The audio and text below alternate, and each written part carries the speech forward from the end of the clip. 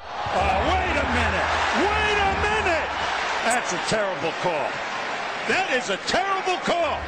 Brown with the steal. Jalen. Blow those candles out. Gets it ahead to Tatum. Tatum off the bounce. To the basket. Come on, Rips. Get with the game here. What up, guys? Welcome back to the Celtics Blog Podcast. I'm your host, Adam Taylor, joined by my good friend and co-host, Brendan Nunes. We're super lucky today, guys. We've got Nate Duncan, part of the Dunks On podcast, on the episode with us to join us. Thanks for joining us, Nate. How you doing, my guy? As well as could be expected. How about you guys? Doing well, man. Glad to be having this conversation with you. And I guess, most of the time we kind of want to ask about your background, and I especially am pretty curious about how you got into all the podcasting and analysis that you do. But this is a Celtics pod, so we'd probably get taken down if we didn't talk a little bit of Boston basketball. And just as kind of a very general question here, how do you feel about the way that Boston's year had been going compared to your expectations headed in? And obviously Tatum's a major factor in that. Yeah, absolutely. I think I did a pod with my partner, Danny LaRue, talking about some of our preseason predictions. I think the Celtics over-under was something like 49.5. And I went barely under with that. I think the biggest difference to me, I thought they'd still be pretty good offensively, but I thought the defense was going to slip. And to have both a top 5 offense and defense, it just didn't look on paper like this team was that good when you had Daniel Tice and Enes Kanter at center and an undersized point guard with Kemba Walker. And so I probably really underrated both how good the wing defenders were going to be, Jaylen Brown and Marcus Smart and Jason Tatum, and also underrated Brad Stevens' coaching. I mean, he really just about every year after his first year has had a very high-quality defense, and he was able to accomplish that again this year. So that was probably my biggest miss on them. I thought they'd be close to the league average defensively, and that was not the case. Yeah, Jaylen Brown and Jason Tatum have really stepped it up. With Jason Tatum, one of the main things that I've been preaching about him is his ability to read the passing lanes and jump on them as quickly as possible. Oh, yeah. It's been one of the most understated developments of his game this year. On the defensive end, where do you see either his or Jalen's next step? Yeah, it's interesting because they kind of play different roles, right? Jalen is more going to be assigned to the other team's better scores. Tatum hasn't gotten that role as much. I know he played it a little bit in that game right before the All-Star break against Kawhi Leonard, but generally he's been more of that kind of Robert Covington archetype, play the passing lane, swipe down at the nail, come over for block shots from behind. So I think for Brown, they both, I think, could become more versatile in the other's role, right? Like Brown could have a little bit more intelligence as a help defender, and Jason Tatum can continue to get stronger to where he can really guard some of those biggest wings. If you go back to, for example, the series against LeBron in 2018, LeBron was kind of able to go right through him, and that's not surprising. He was a rookie at that time, and so getting a little bit stronger for Tatum, being able to get around screens a little bit better, improving as an on-ball guy. And then for Brown, it's the opposite, his off-ball work. Yeah, I think both of those are great points there. And then if we're talking about what the playoffs would have looked like, and obviously it's complicated with this whole hiatus situation going on, but the way that Jason Tatum had been playing and, player of the month in February there on 30 points with 48% from three. I mean, if the Celtics were looking at that Jason Tatum in a playoff series, how would you feel about the chances against the monster that has been Milwaukee this season? Yeah, I think that he could definitely cause them some problems. Milwaukee loves, and Kemba Walker too. I think Walker was someone who even back in his Charlotte days caused problems for their system because they love to have Brook Lopez and Robin Lopez lay back on the pick and roll. And so if you can take that three-pointer off the dribble, that can really break that scheme to some extent. Now, they have a bunch of good defensive players. They got Marvin Williams and Giannis. They could do more switching, more aggressive pick and roll coverages. I think the Celtics are about as well set up as you can be to score against that base Bucks defense. I do wish they had another shooter who was just like a really reliable bomber that you just absolutely can't leave open. They have a lot of capable three-point shooters, but other than maybe Tatum, not one where you're like, all right, we just cannot leave this guy under any circumstances. I think it would be the other end where Boston would really struggle because they don't have a natural matchup for Giannis. They don't have a natural matchup even for Brook Lopez either. Chris Middleton has always given them a ton of problems. So I think that the bigger problem would be, I think it would be an offensive series, but I ultimately think that unlike some of the other teams that the Bucks have struggled against, they don't necessarily have the answer for Giannis, and they just will have to bring a lot of help. And I trust right at the point of attack, it gets a lot more difficult. Moving on to the bench. The bench is what's worried Brendan and myself and probably every Celtics fan with a pulse through the entire season, assuming that the season's done and we're going to just see playoffs if we see any NBA basketball now. Do you feel like the bench is going to be the biggest? Well, it's probably most definitely going to be the biggest issue. How do you see the Celtics overcoming that lack of scoring off the bench? We've kind of alluded to staggering like JT and Hayward and keeping Brown and Kemba together, or mixing and matching two of the four guys and sitting the other two early in a quarter. Do you see any other options available to them to have an effective bench unit?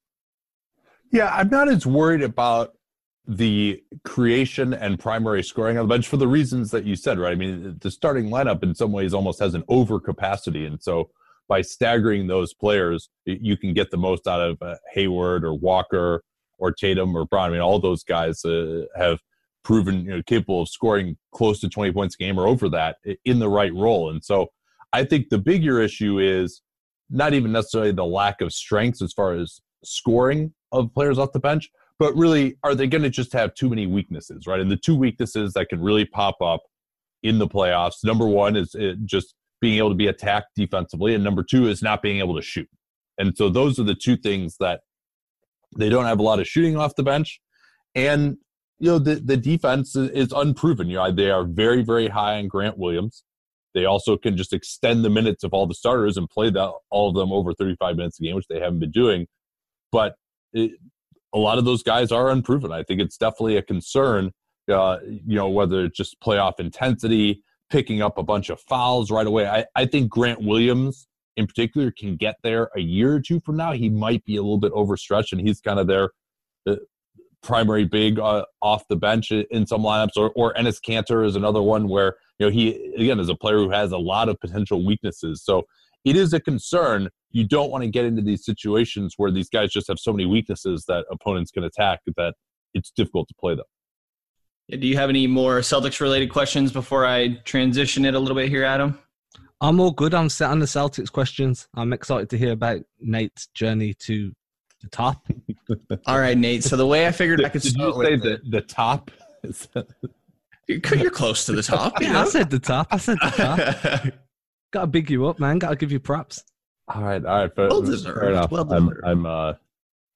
I never thought of it that way, especially since I haven't left my house in 2 weeks. Yeah, that's the dream, though, right? That means you've made it. If you've still got income and you're not leaving the front door, then you've definitely made it. Yeah. So what do you got for me here, I guess? Okay, so I figured I'm curious the original roots of it, I guess, to start here is did you always watch basketball growing up? And how did you get into basketball in the first place, I guess? And if it was just watching when you were little, who do you remember specifically watching and being really into? Yeah, I mean, my dad was huge for me. He was always just kind of a high level of pickup player. He was would tell me stories of that. He would always go and play basketball in the Chicago area growing up, pickup games. I would go along with him and watch him play. And then he kind of taught me the game some. So that was kind of where it started. And then just growing up in a couple of suburbs of Chicago, Evanston and Oak Park, that were very multicultural. A lot of pickup basketball was played in those areas. And so I just, those were some of the formative experiences of my youth, were just playing on the playgrounds near my house. And then when I was in high school, I wasn't really any good. I was 6'6", but I weighed about 170 pounds. Not sure what that is in kilos for Adam there, but it's not very much. And I always kind of, I think my brain in some ways loved basketball even more than my body did. I always really enjoyed watching film, and I would go and like scout all of our opponents in high school before the games. Like if they were playing on a night that we were off, I would just go drive and watch them play. So I was always really into watching basketball and analyzing it. But I didn't really believe it would be possible to have any kind of a career in media until I just started my own site in 2012, went to some events, and things kind of took off from there. Hilariously, the impetus for that was a girl broke up with me and I needed a distraction. So that's why I was like, I really need to like get some self-development here. So I'm going to start doing this. Cause I'd been a voracious consumer of NBA media, but I never actually contributed myself. There you go. Yeah. Shout out to the ex-girlfriend for getting you this far. That's there we go. And so then what got you into podcasting, since it's a different form and like the more traditional is obviously writing. And to me, it seems like the podcasting has been what's really taken off. Yeah. I don't even write it anymore. But what started it for me was, as I was getting more into basketball, I was listening to podcasts on my way to and from work. I had about a 45-minute commute each way. And so there were definitely some really good influences for me. One was Ryan Russillo's Tales from the Couch. Another one was David Locke's podcast. Obviously, he was doing like a daily podcast on the Jazz. But for me, I wanted a podcast that would be on every day, that I could listen to, be like, okay, what's going on in the NBA right now? What happened in the games last night? Salary cap stuff, what's happening going forward with that? Transactions, scouting. Like I just wanted a podcast where I was like, hey, if I listen to this podcast, I'm going to know everything that's going on in the NBA. And that podcast didn't exist at that time. So I decided to start. Yeah, fair enough. And then where did Danny Leroux come in with this? Because it seems like, you are the main host of Dunked On, but he's frequent on there, obviously. And when did that relationship sort of start and come into place? Yeah, we met covering Warriors games in the 13-14 season, the last Mark Jackson season. And he'd actually been around the team for a long time at that point. That was my first year to get credentialed from a site called Basketball Insiders, run by Steve Keller. I'd met him at what was then called the Adidas Euro Camp, which is a scouting event in Europe. And so Danny and I had a lot of nerdy things in common. We were CBA dorks. We were both really trying to learn the CBA at that time. I made up all these flashcards that was basically everything relevant to know about the CBA for transactions. And he and I would have these sessions where he would come over and we'd just quiz each other until we actually got them all. That's kind of how we learn the CBA. And so the first podcast I was ever on was his Real GM Radio podcast in 2014. And then we just kind of kept talking. I did a few more episodes and I was like, hey, what if we just did this on a daily basis? And so that was the impetus to start it. He obviously was a great inspiration as well. So playoffs of 2015, that's when we first started. Okay, yeah, so go ahead. Sorry. Nah, go ahead. Go for it, man. So that transitions fairly well into a different question I had here for you. It's been about, like you said, 4.5, 5 years, playoffs 2015. If you could go back and talk to the Nate about to start recording his very first podcast episode, what advice do you have for him at this point? Have better audio quality. There you go. Like, actually take that seriously. I just didn't have an ear for it at the time. I didn't understand it. I was using my computer microphone, and it's taken me a long time to actually learn this stuff. It just, for some reason, it was one of those technical things that was very confusing me. I was just like, oh, you just need a better mic. And like, no, it's actually much more about the room that you're in. So trying to find a way to make the audio quality better. I mean, it really, I can't even listen to our early podcast because it was so atrocious. But ultimately, though, I wouldn't want to change too much. I mean, things have worked out so well for me. I'd be worried about a butterfly effect if I did end up changing anything. But that would probably be the biggest thing. Like, our audio quality at the beginning was just like absolutely embarrassing.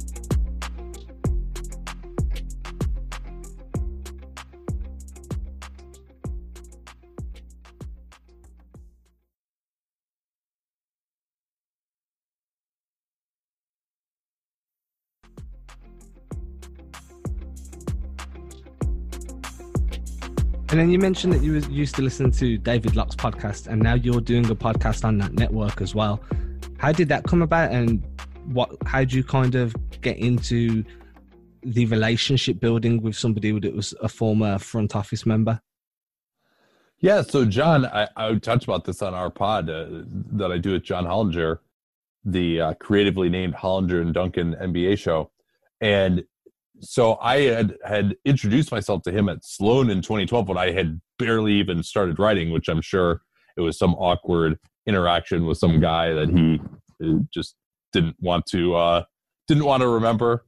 But then when he started working for the Grizzlies, I'd go to all these scouting events and see him, and we'd get a chance to just talk. And I think it was clear that he and I got along pretty well when we would talk about stuff. And so when I found out that he might be leaving the Grizzlies, I just basically started beating down his door to say, hey, make sure that you keep your podcast rights so we can do something together. And I'm honored that he decided to, because he was really probably my biggest inspiration in all of NBA media. I'd been reading him since 2002 when he was publishing these pro basketball forecast books, and that was when he had first introduced PER and pace adjusted stats, all of which were revolutionary at the time. I'd been looking for something like that, and so to really been reading him for 17 years and then to do a podcast with him, that was really that was a pretty surreal moment for me. Yeah, that's crazy. And to have somebody with so much insider knowledge as well, someone that's been in the industry, must be super good to be able to pick their brains on like a daily what's the word I'm looking for? Daily basis. There we go. I got there in the end. Yeah, I think it's tough sometimes because I don't want to go too far to where he sort of has to okay, can I really say this or not? Sometimes we'll be sort of on the edge because obviously he still has a lot of loyalty to the people that he worked with the Grizzlies, and he doesn't want to talk badly about any of the people that he was working with on other teams or anything like that. So he does have to kind of play it close to the vest. So we are walking a fine line there. I don't want him to feel awkward or that he has to edit himself. So we do. That's something that we have to really finesse pretty well. But I think John does a nice job at it. I know if I were in his position, I would find it difficult because I'm just part of the reason that I think my podcast does well is I just say what I think and I don't edit it at all. And so having to be in that position, I think would be hard for me. Yeah, and that show in general, you guys do a great job. Like you said, Duncan and Hollinger, anyone not listening to that definitely should. And there was an article in the Washington Post today from Ben Golliver talking about how this whole Corona situation could cost the NBA $1 billion in revenue, obviously, with the entire suspension going on and all that. And your Hollinger and Danny LaRue did a joint piece on The Athletic and threw around an estimate of a $8 million drop in the salary. I mean, how do you feel that all of this COVID-19 situation going on paired with the Morey and China situation earlier in the year is going to affect salary cap and money this offseason? Yeah, it's going to be really interesting, right? Because the salary cap for next year is supposed to be a projection of next year's revenues, right? So it's kind of a lagging indicator. If there were a way to do it, you would obviously, if they knew that revenue would be down so much this year, then they would have wanted to reduce this year's salary cap. And there are mechanisms in there if the players are getting too much money, which is probably going to happen this year. They're supposed to get a maximum of 51%. They'll probably blow past that if they get their full salaries because revenue is likely to be lower in whatever form or fashion that the NBA season takes from here on out. So there's something called the escrow system where 10% of NBA's salaries are basically held in escrow until the end of the season, and you get to see whether how close they were to that 49 to 51% band of revenue that they're supposed to be in. And if the players are too high, then the owners holds back some of that money that's in escrow. If there's more, obviously, than a 10% reduction in projected revenue, then that isn't enough, right? And so when you get to that point, there's a CBA provision that essentially says the players and owners shall negotiate what the cap is going to be for next year. So that's really what's going to happen. It's going to be a negotiation. And hopefully they won't need to reduce it that much because things will be relatively back to normal by that point. Hopefully we'll be playing close to a full season. The national TV deals are locked in, so that's not going anywhere. The local TV deals are locked in as long as the NBA can deliver product next year. There isn't a huge reason to believe that revenue for next year will be lower. And so that's the hope, is that it's not going to change things too much. Or maybe even what they would do is just agree that, hey, we're going to keep the salary cap the same because we don't want there to be a big jump in 2021.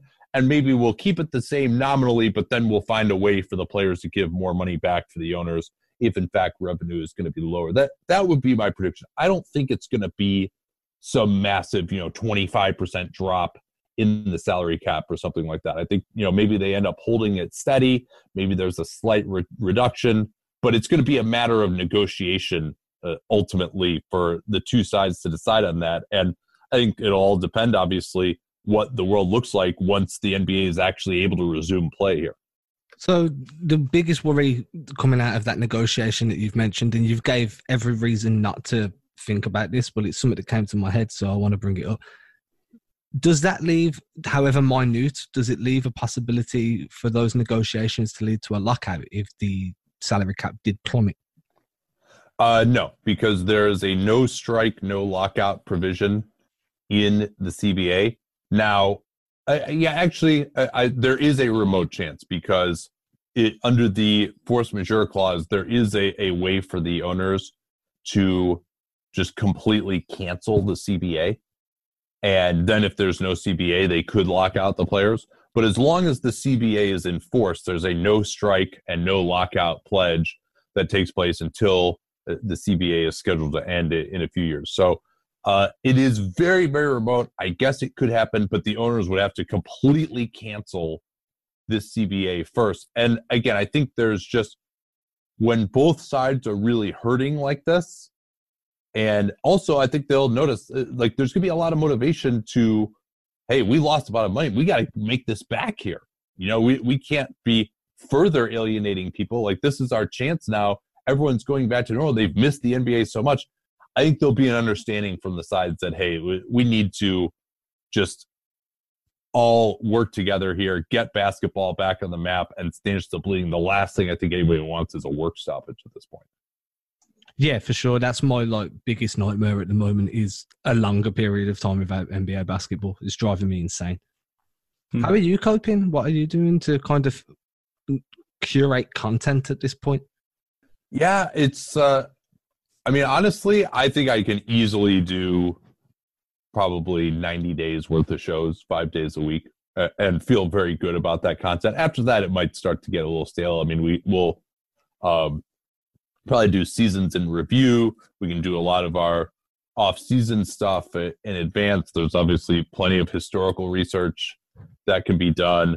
There's a lot of work that I kind of can catch up on because there aren't games every day that I'm actually looking forward to doing. But obviously, it's a major concern. We kind of were like, all right, should we? Because what we usually do is we do 5 days a week during the season, and then during the off season from mid-July until beginning of October, we do 2 days a week. So we were like, should we shift to 2 days a week here? And we're like, no, I think people want to listen to the show still. We're going to continue to do it.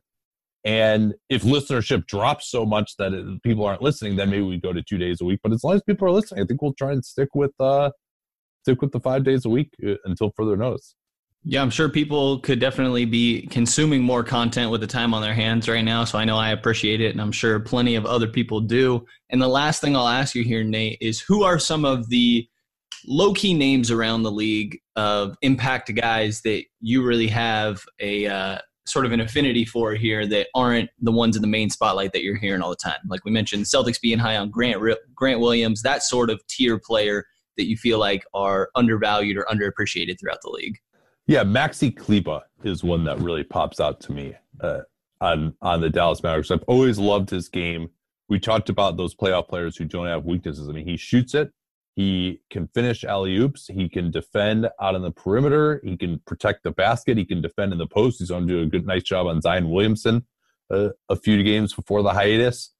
I really, really like his game. Plays hard. He's showed he can play more minutes this year. That's one that really comes to mind for me for sure. I just totally unheralded guy. People were probably surprised he got an $8 million a year contract. But I've always loved his game. That's one that really comes to mind for me. Damian Lee on Golden State is one that I think, limited physical tools, but just great understanding of the game, like knows how to play in Steve Kerr's system, can shoot it, has added a floater game this year, and just knows how to move without the ball. Like, things just flow much better in that Golden State offense with him out there. I'm hopeful he can contribute next year. Certainly in the regular season, his physical limitations could catch up to him in a playoff series, but I think that's one that comes to mind for me. I don't know. What do you think of those guys?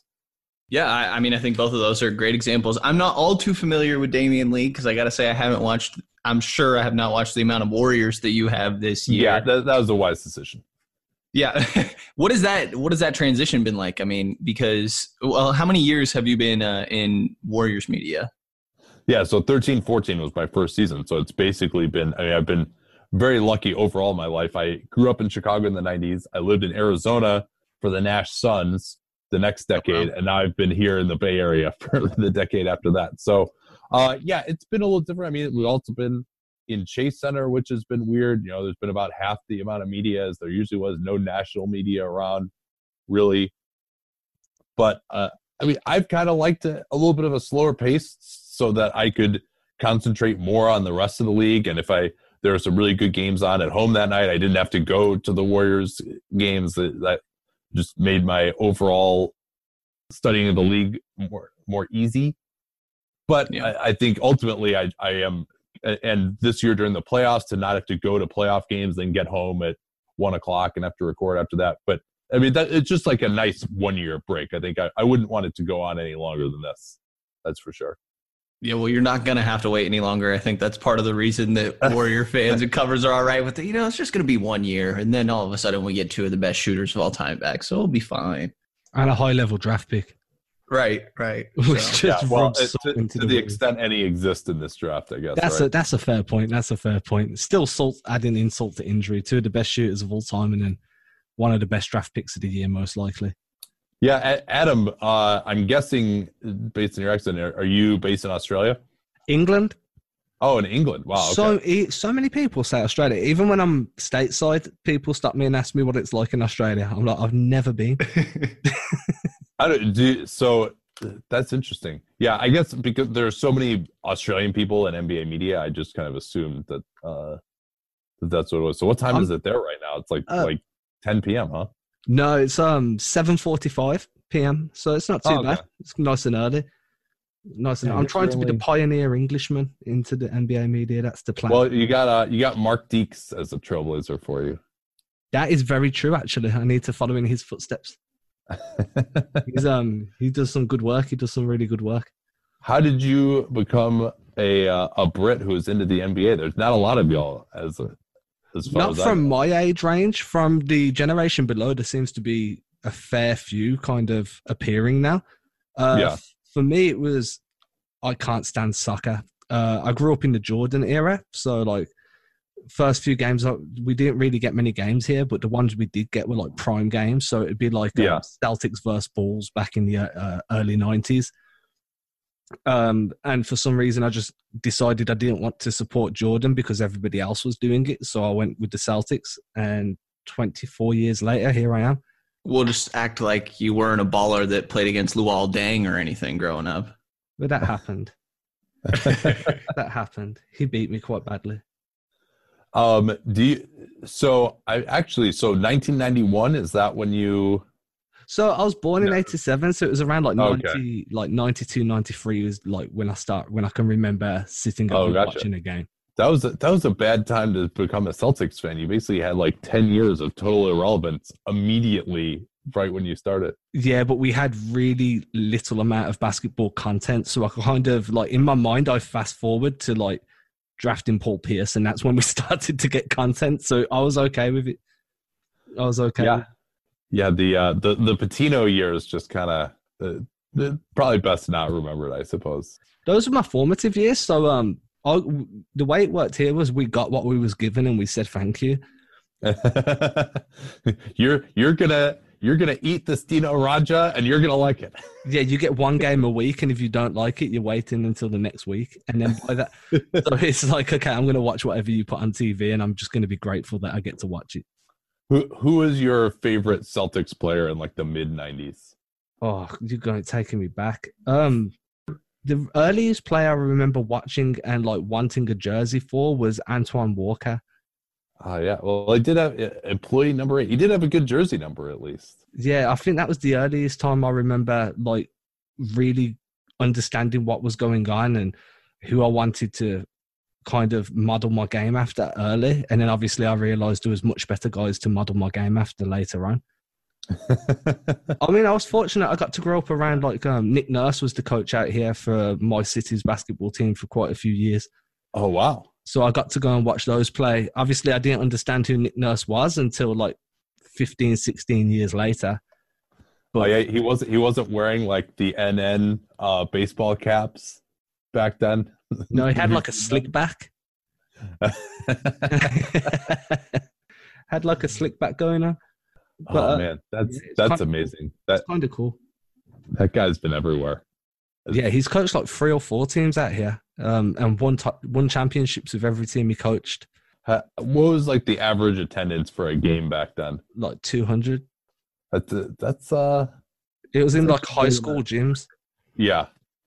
But like the level was quite poor. I mean, I remember playing against somebody that played for one of those teams, and I was like 14 and we played to 21, and I was playing for like England youth team at this point, but I was dropping like, I think I dropped 14 on him, and I was like, "You're pro," and I scored 14 on you. And then as I got older, I was like, "Well, you weren't really professional, was you? You were just a little bit better than everybody else." But no, it was good. It was good to watch. It was good to And then obviously Brendan said Lou Olden come up in a similar basketball program to what I did. So then our teams would play each other once a year or twice a year. So that was cool. But that kind of wraps up the show. I mean, unless there's anything else you want to discuss, Brendan. That is all I got. Just thanks again, Nate, for coming on and taking the time, man. Yeah, thanks for reaching out. This was fun. Appreciate it, Nate. Thank you, man.